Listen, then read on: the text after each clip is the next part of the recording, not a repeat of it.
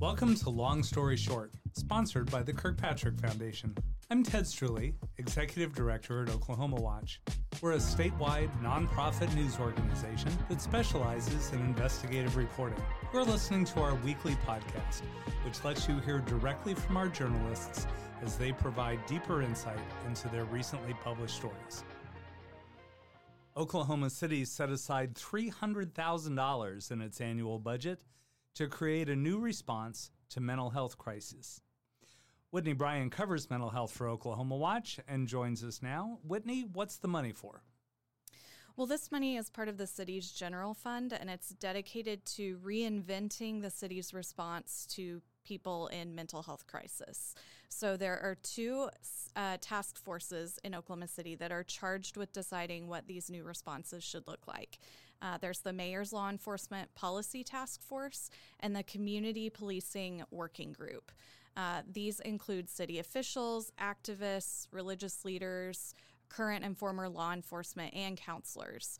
And both of these were born out of concerns about local policing and during the protests spurred by the killing of George Floyd. So this money is going to fund a plan based on the recommendations of those two groups.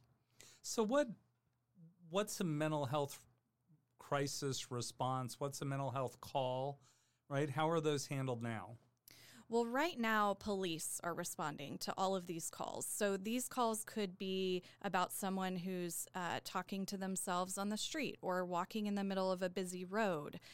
It could be someone who's using drugs or who is suicidal, maybe someone who's hallucinating, or it could be something like a domestic violence call. And a lot of times officers aren't aware that it's a mental health call until they're on the scene. That's especially relevant in cases like domestic violence calls, when they might go to the call expecting, an altercation between a husband and a wife, for instance, but find out when they get to the scene that mental health is part of that equation. So Oklahoma City Police respond to more than 20,000 of those calls every single year.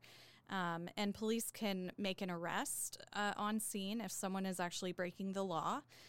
They can detain the person and take them for an assessment at a local hospital if they think they need treatment. Or in a lot of cases, they do nothing. They show up, they decide that the person in crisis is not a safety risk to themselves or to others, and they leave. And so then the person is left to deal with that crisis on their own. Well, the city is prepared to spend $300,000 to change that system. What's wrong with doing it the way you just described? Well, there are a few problems that come up when I talk to police, mental health clinicians, people with mental illness, and their families. First of all, most police receive very little training in mental health. So, for instance, in Oklahoma City, cadets receive 16 hours at the academy out of a total of 1,100 hours of training that's related to mental health. So it's a very small slice of the pie. Another reason is that these calls can turn deadly. We saw in December that Benny Edwards, he was who is a well-known Oklahoma City man who had mental illness. He was killed by Oklahoma City police in a parking lot during an altercation. And then in May, we also saw an officer shoot a man named Daniel Hobbs after he told the officer that he had a mental illness. And these are just a couple of recent examples that we've seen. Another problem that arises with police response is that it contributes to the stigma around mental health. So police officers arrive in uniform with guns and handcuffs on their hips, and that can increase the anxiety and tension that's felt by someone who has a mental illness. And it also adds to the stigma that people who are suffering from mental health issues are dangerous criminals when that is not always the case. So if that's going to change, what would a new program look like? Well, we don't know what the new program is going to look like yet, but there are a few models that are being discussed. So I spoke with Josh Higginbotham. He's part of one of those task force I mentioned earlier, and he's been doing some research on programs around the country that he says he would like to combine to create a new model in Oklahoma City. One of those is called the Denver Star Program, and another is Cahoots out of Oregon. Those programs do not involve police, so those would be clinicians and paramedics who are responding to nonviolent mental health crises. On the other hand, I also spoke to Lieutenant Jason Knight with the Oklahoma City Police Department. He oversees their mental health unit, and he said that they're in discussions with North Care, which is a mental health treatment provider, to develop a program that would include police officers responding with clinicians. Is there a timeline for implementing a new program? So there's not currently a timeline, and we don't know which program, whether either of those programs or maybe both of those programs would be implemented. But I think the goal for both the police department and the task force folks I've spoken to seems to be next summer. So I think we can look towards maybe June or July to start seeing some implementation of at least a pilot program. Well, thanks, Whitney. Listeners can read all of Whitney Bryan's mental health coverage at oklahomawatch.org. Lionel Ramos covers race and equity for Oklahoma Watch and is reporting on Governor Stitt's recent trip to Mexico. Lionel, what was the governor's trip to Mexico all about? Yeah, so the governor was accompanied to Mexico by Secretary of Commerce and Workforce Development Scott Mueller. And according to a November 1st press release, the trip was focused on building diplomatic and economic partnerships, though a lot of the nitty-gritty details are still unclear. We do know that Governor Kevin Stitt met with U.S. Embassy Deputy Chief Stephanie Siptak Ramnath and leaders of the Mexican Secretariat of Foreign Affairs to discuss the prospects of opening a Mexican consulate in Oklahoma, which is something the Mexican and U.S. governments work out on the federal level for the most part. The governor expressed Oklahoma's support for the building of a new consulate in our state and encouraged the U.S. State Department to expedite any necessary approvals for that.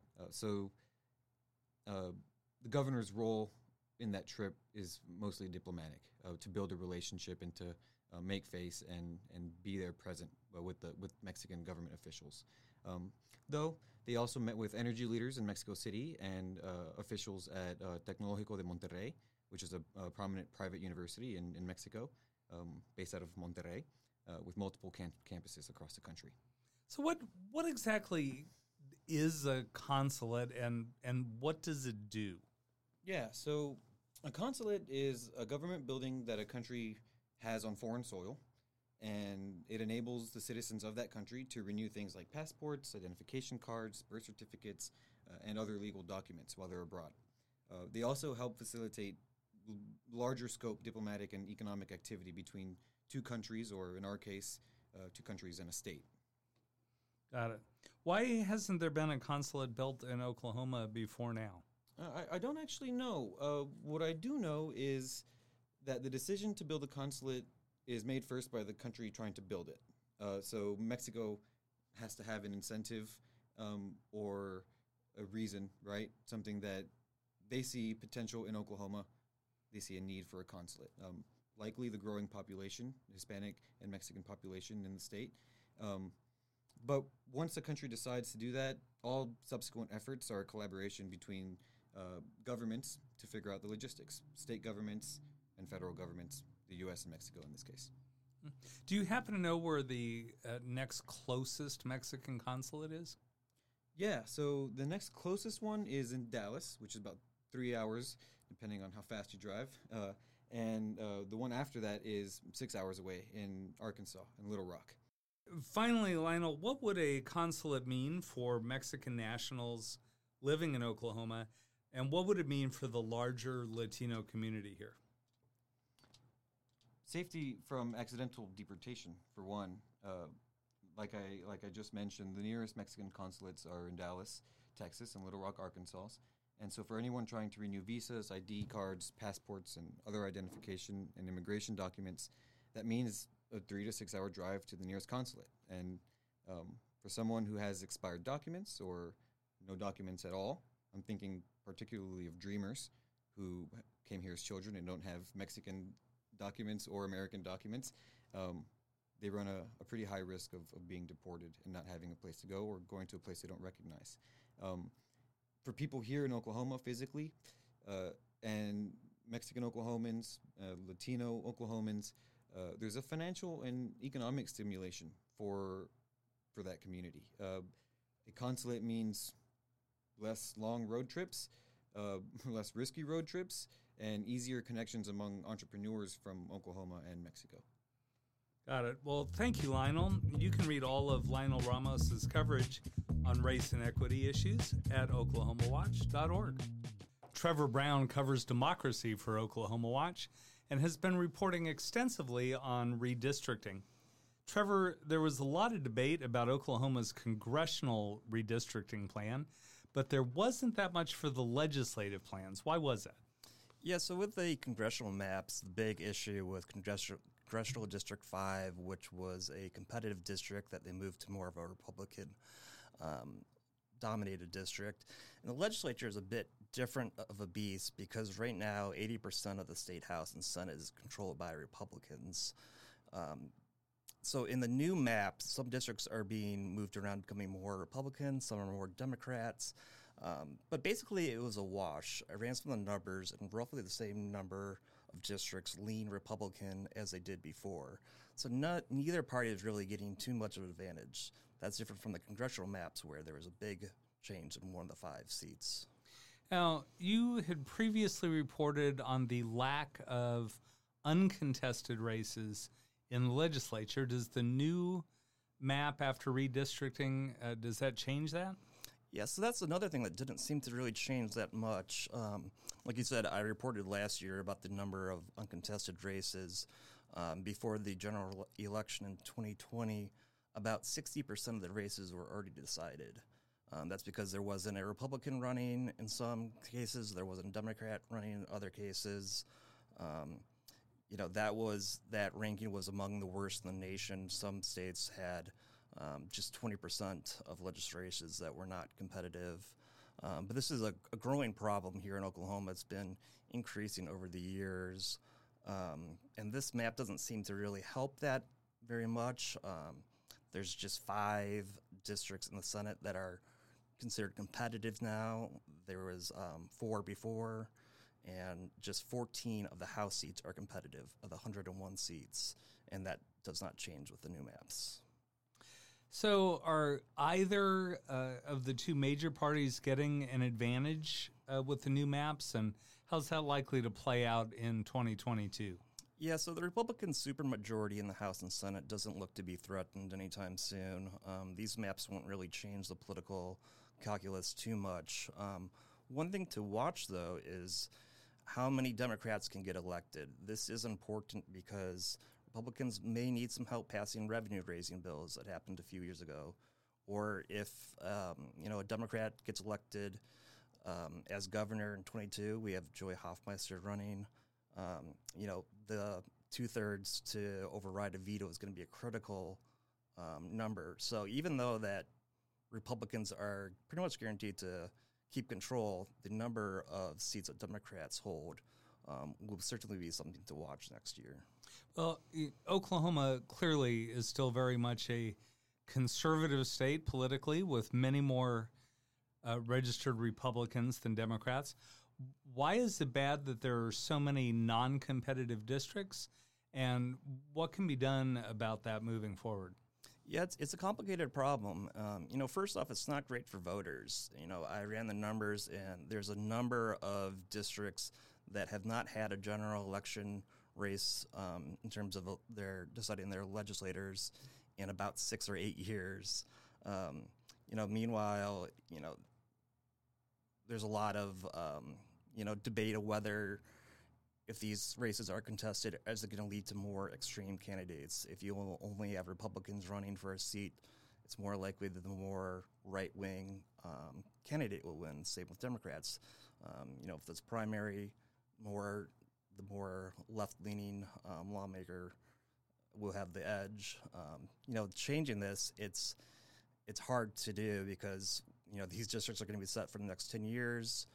It's up to the party leaders to recruit candidates on both the Republican and the Democratic side. So we'll be seeing if they can step up any of their efforts there. What are some of the more competitive districts? I know you said there aren't very many, but where are those? And are there some races that we might want to keep an eye on next year? Yeah, so a lot of the districts in the urban areas are some of the more closer ones. We saw the rural-urban divide grow even more last election cycle with Republicans winning pretty much every rural seat in the House and almost every seat in the Senate. So some of the races I'll be watching next year are some of the races that are based in and around Oklahoma City and Tulsa.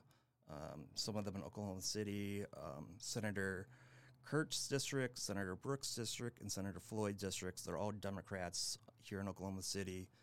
And, they'll all be in close matches, depending on who decides to run in 2022. In the House, we're also looking at more urban areas. Denise Brewer's seat in Tulsa, Nikki Dolan's seat in Oklahoma City. Those are both even more close than they were before. Okay. Thanks, Trevor. Be sure to try and sign up for Trevor's Capitol Watch newsletter at oklahomawatch.org. Oklahoma Watch is a nonprofit organization specializing in investigative journalism. You can find us on the web at oklahomawatch.org. I'm Ted Struley. Thanks for listening. We'd like you to know that we're a 501c3, and in order to bring you consistent, investigative, nonpartisan journalism throughout Oklahoma, we rely on donors like you. During the months of November and December, we participate in a program called Newsmatch, where a couple of large public foundations match every single dollar that readers and listeners like you contribute to our organization. If you value the news that we provide, you can go to oklahomawatch.org, go to our donation page, and every dollar that you're able to donate will be matched by the Newsmatch program from now through the end of the year. Thanks for listening.